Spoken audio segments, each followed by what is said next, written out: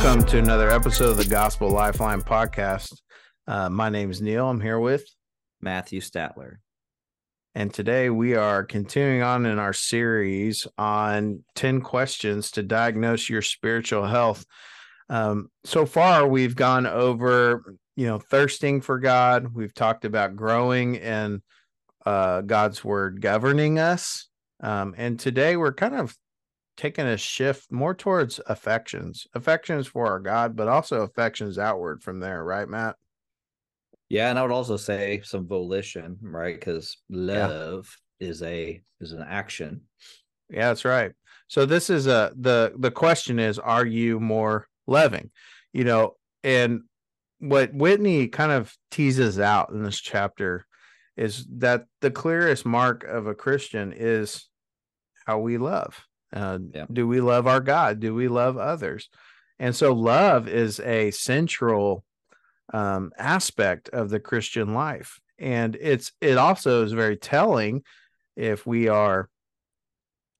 telling of our spiritual health if we are resistant in love, if we are ugly with others, if we're impatient with others, if we are not seeking to imitate God and his love that he expresses towards us. Like all of it, when we start to unpack what love is and how it's expressed in our lives, it can either show that, man, we are growing more spiritually mature and have a good baseline of health, or it can expose that, and there's some very real issues going on in our hearts that we might want to tend to.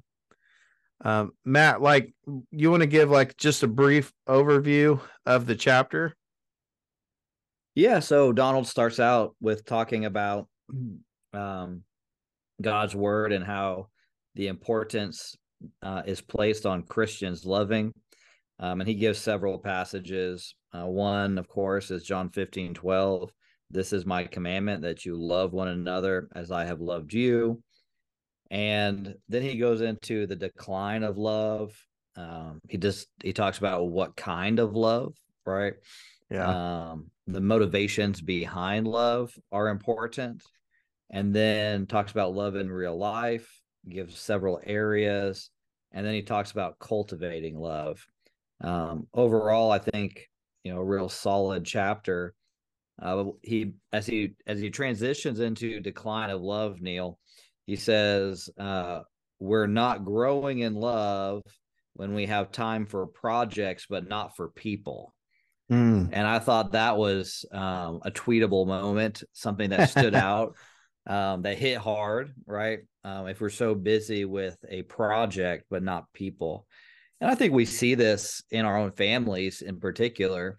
We're so wrapped up on getting to the next activity or the next event, or, we have animals at our house. And so a lot of times it's like, hey, these animals need to get fed and cared for, go and do it.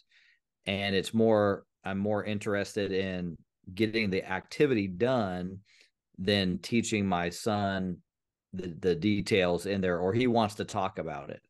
And I can tell that I'm care more about the project than the person. And I think that's a helpful corrective. Yeah, for me, one thing that I've noticed, like in my family dynamic, or even when I'm with others, right? It's when my phone's in front of my face and maybe I'm sending a work email or whatever else, and my kids come up and they want to talk to me, they want to engage with me, and I'll answer them, but I'm not looking at them. I'm not putting my phone down. And what that communicates to them is that I care more about the project than them as people.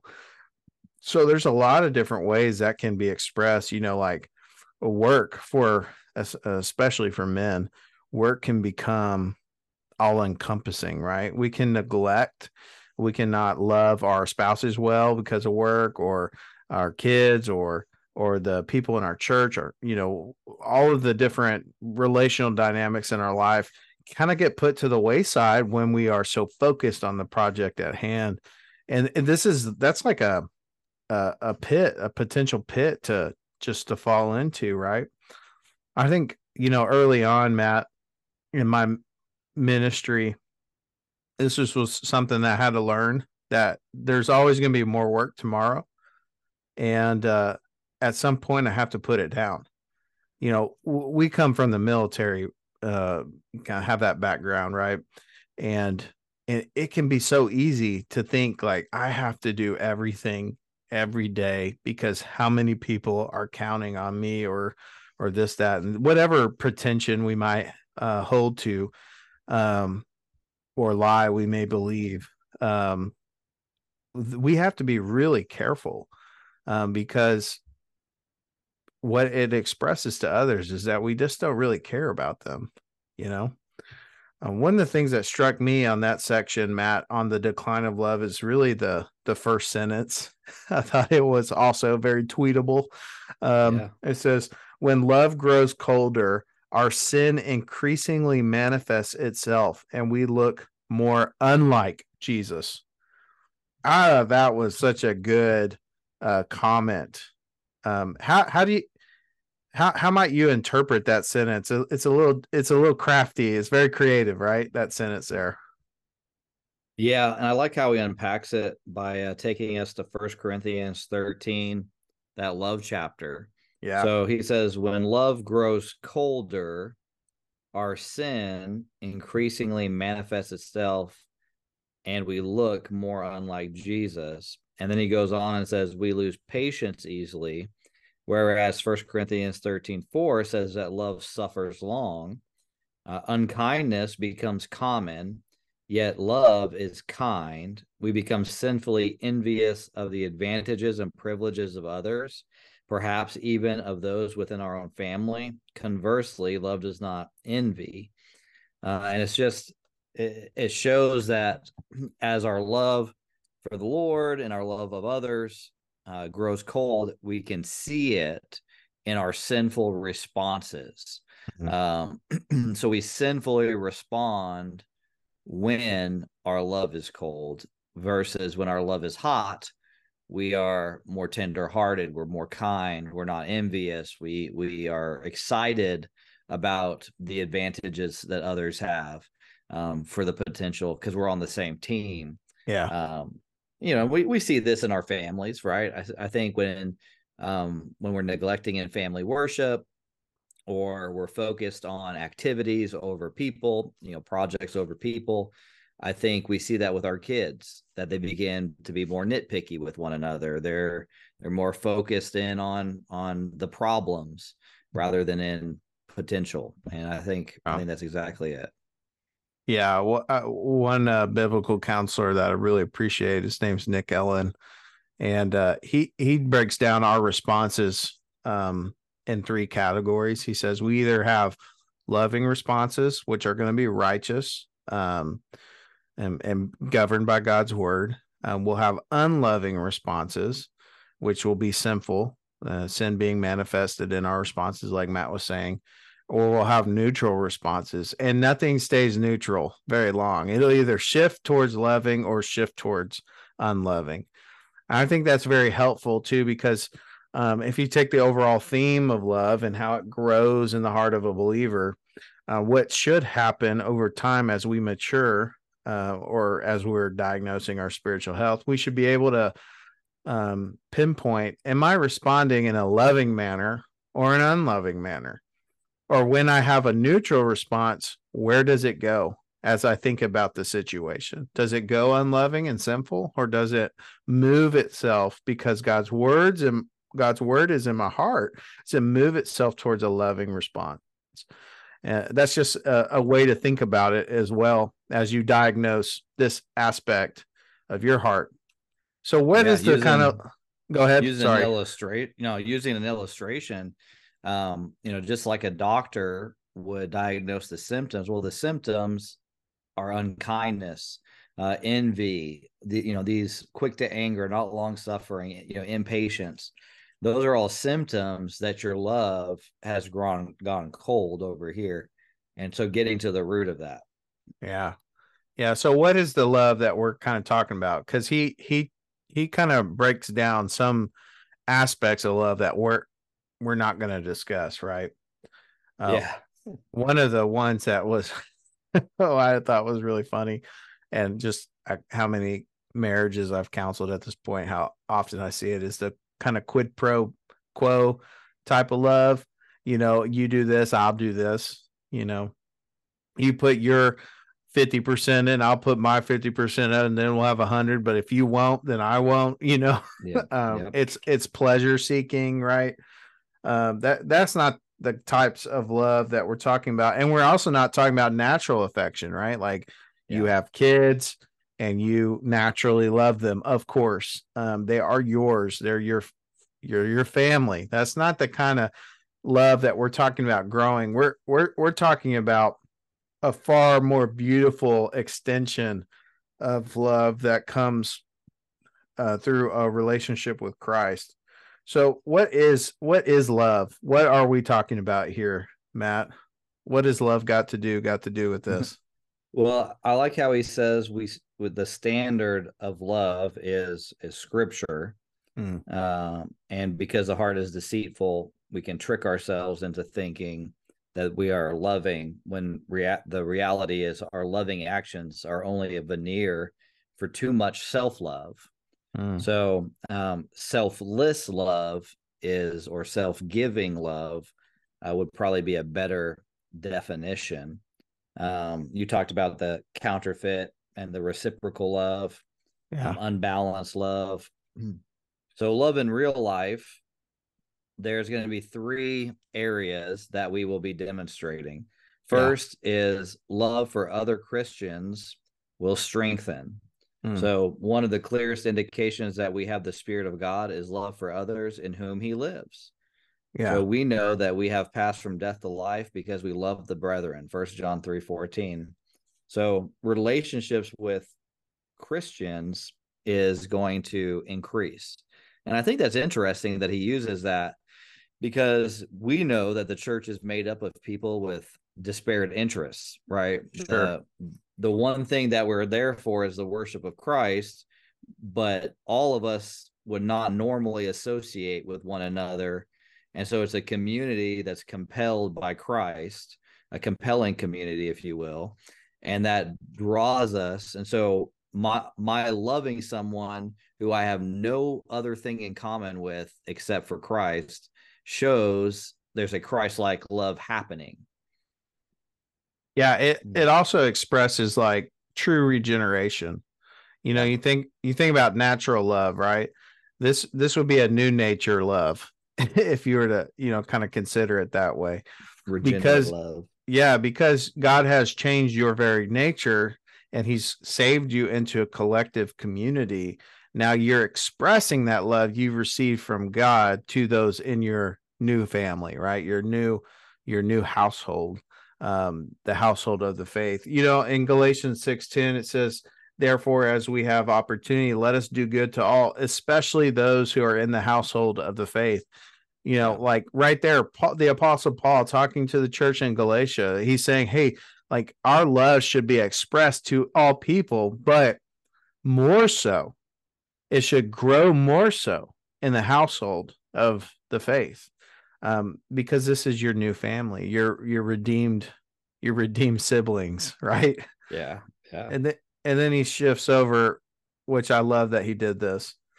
The second area of growth in love is a love for the lost. You want to talk about that? Yeah. He just says you are going to love those who are lost more and more.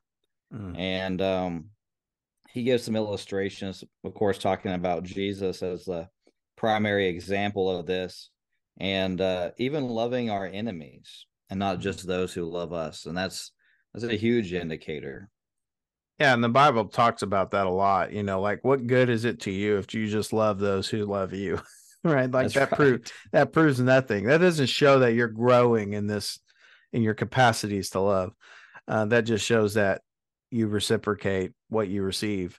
But one of the things I think is telling of a believer is that when you rightly understand the gospel, when you rightly understand what you've been given, um, you you begin to desire to extend that gift to others, because you know where they're going, right? Like the people in the family of God, you're confident in the direction that they're going.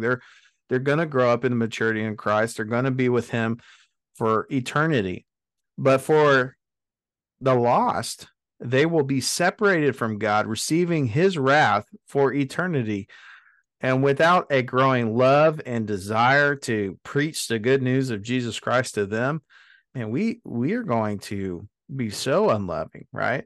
Another way we are unloving to the lost is when we compromise truth.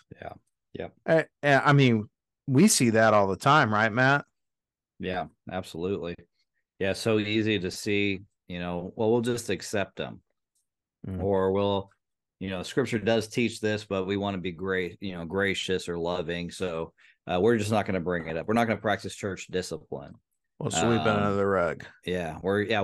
I'm just going to forgive them and not confront them. Or they miss the important aspect of confrontation, admonishment that's required in scripture. And that's a selfish love, I would say. That's a self-preserving. I don't want an awkward conversation, so I've forgiven them, or we're not going to deal with it. Not going to rock the boat at all. I'm not going to rock the boat. Yeah, I'm not going to offend. But yeah, that's exactly it. Yeah, so we don't compromise our faith to outsiders, but we also don't compromise our faith to insiders as well.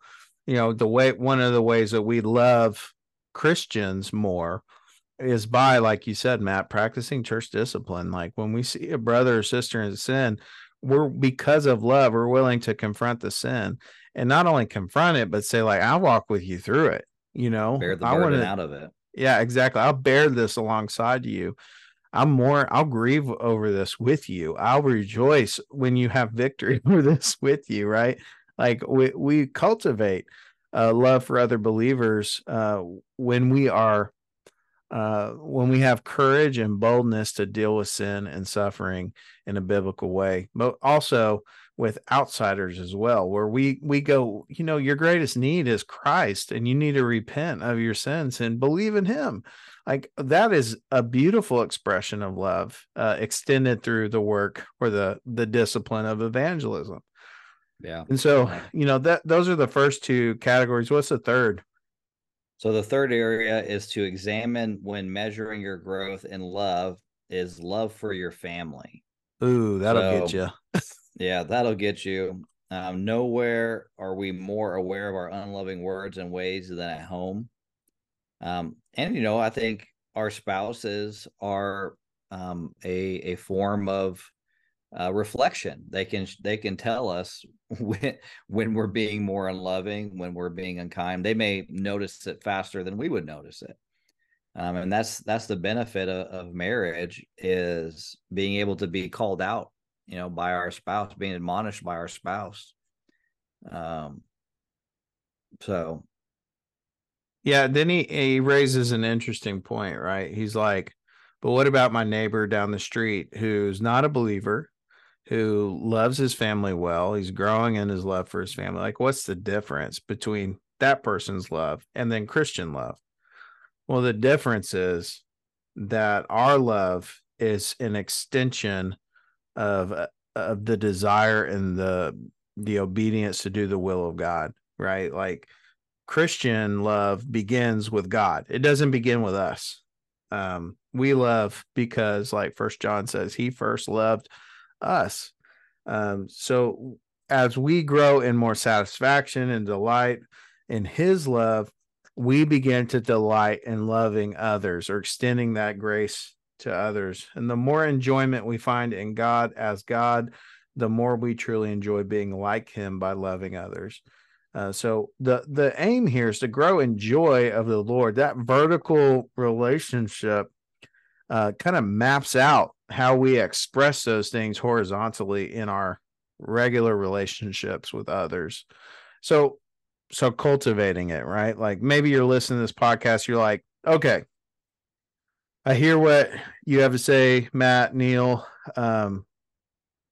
Those are helpful things, right? But like, this exposes, or I'm convicted over this. Like, what do I do? What are some things, some practical steps I can take to grow in love? Because I recognize, I'm really failing in this degree or the next.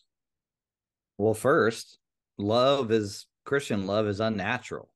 All Yeah. right. So there's this element where it's like, okay, I recognize that I will not naturally do this. I am not going to seek first the kingdom of God and all his righteousness. I'm going to seek myself, right? My common prayer is not thy will be done, it's my will be done. And so first we have to have transformation, we have to have repentance, we need to turn. But you can meditate on love as the most important distinguishing mark of a Christian.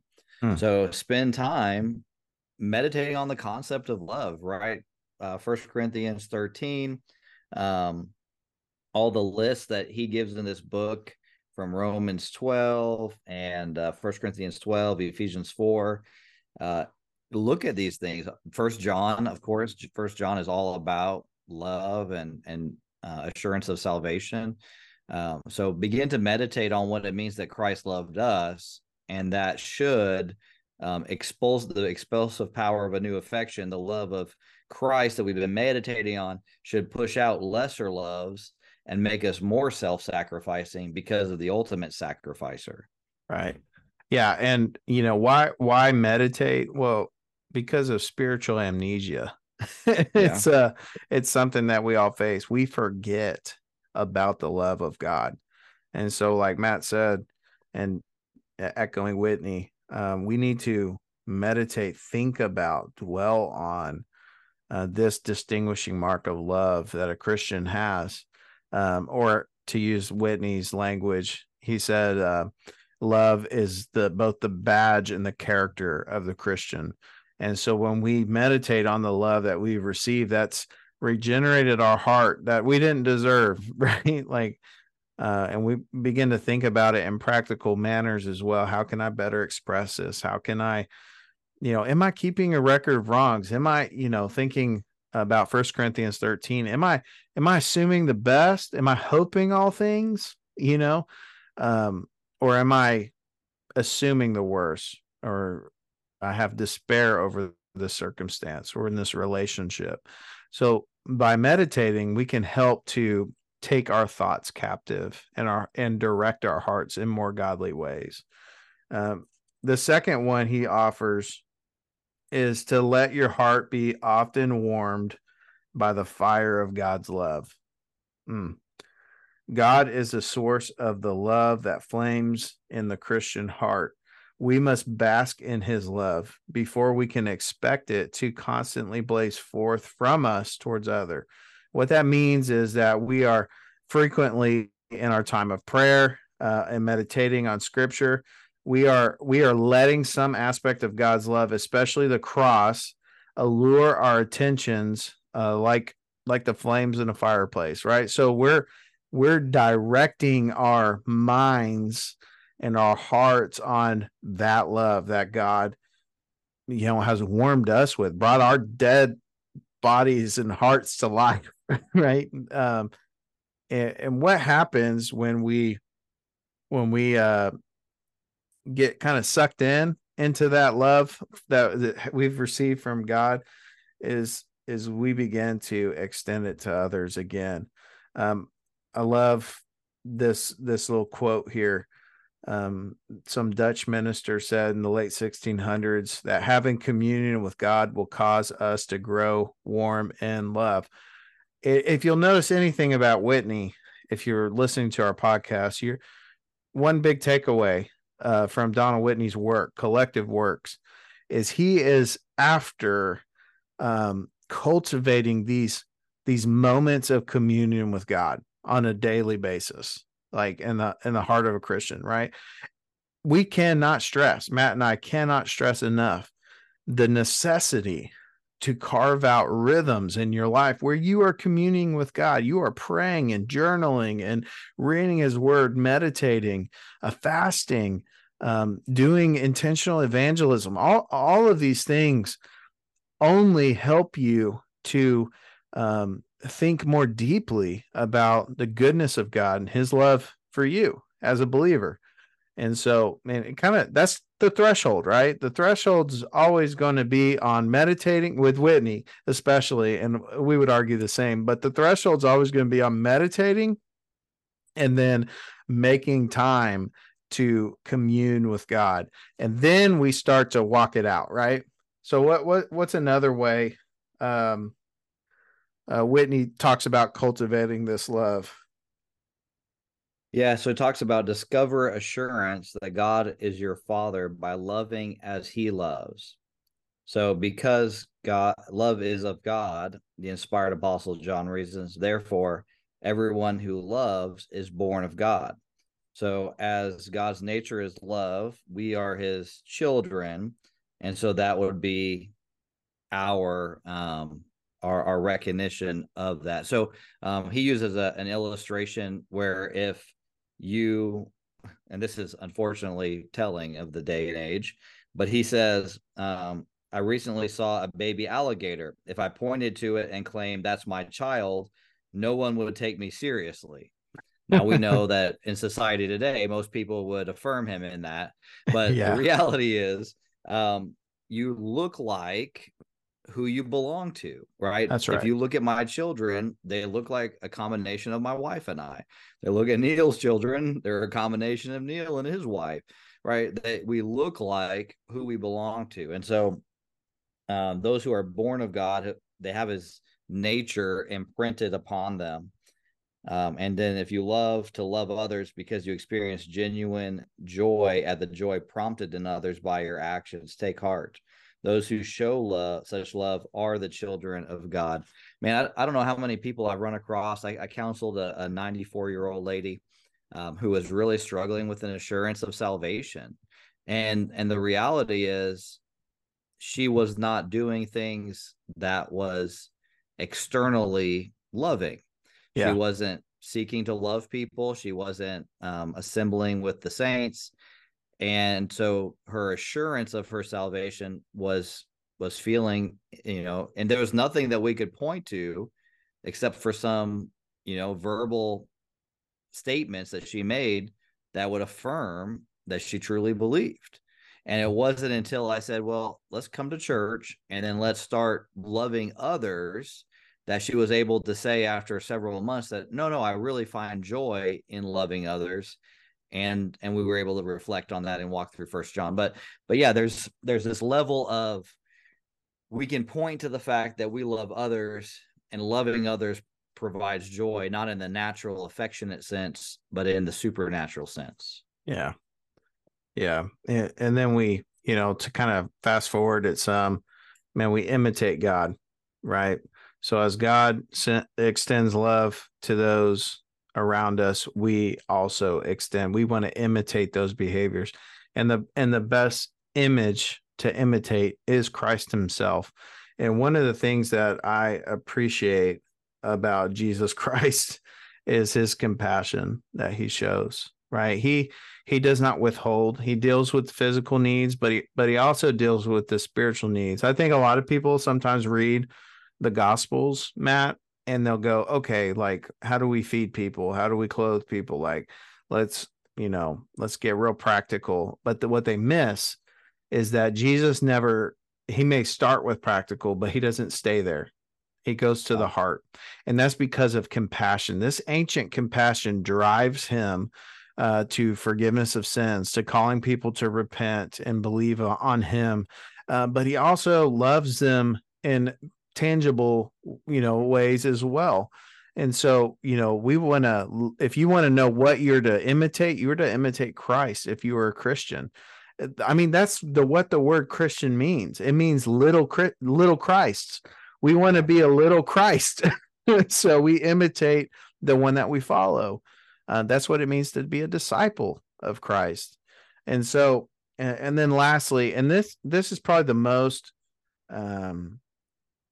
what's the word? Practical, maybe, counsel in this chapter is to identify those relationships where you most need to grow in love. Ooh. Yeah, there are people all around us who maybe we don't get along, or maybe a hurt we've experienced from someone else, or maybe people are outright sinning against you. I don't know. This one can be really hard.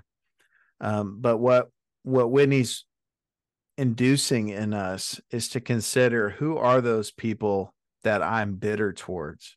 Who are those people that I may have resentment for? Who are those people that maybe you envy? Like you in your heart and your thought life are sinning actively against them, whether they know it or not. And identify that, repent of that, and begin to express the love that God has expressed to you to others. You can take initiative in showing love to these people, especially when you have no expectation to receiving something back. Again, this is not about reciprocation. This is about obeying the will of God. And so, we want to encourage you today. If you're listening to this podcast, I want to encourage you, man, to take initiative in this area. This is something that we have to cultivate in our own hearts. It doesn't necessarily come easy. Remember, the flesh and the spirit are at war within the believer. They are in opposition to one another, and your flesh is going to say, I want to be selfish. Or they hurt me. I'm not doing nothing for them. Or I'm not going to be nice to my wife today because she was ugly when we woke up. Whatever the case is, man, put that to death by the power of the Spirit. Because the Spirit of God dwells in you, He is enabling you, strengthening you to obey. And so obey. Go and cultivate this loving affection towards others, because that is who our God is. We hope you were encouraged and edified today by this podcast. If you haven't already, subscribe and leave us a review, or you can find us on social media as well. I want to encourage you guys, man, give us some feedback. If you got any questions or want to talk about stuff further, man, Matt and I are always here to discuss those things with you. Until next time, guys, Neal and Matt, we out.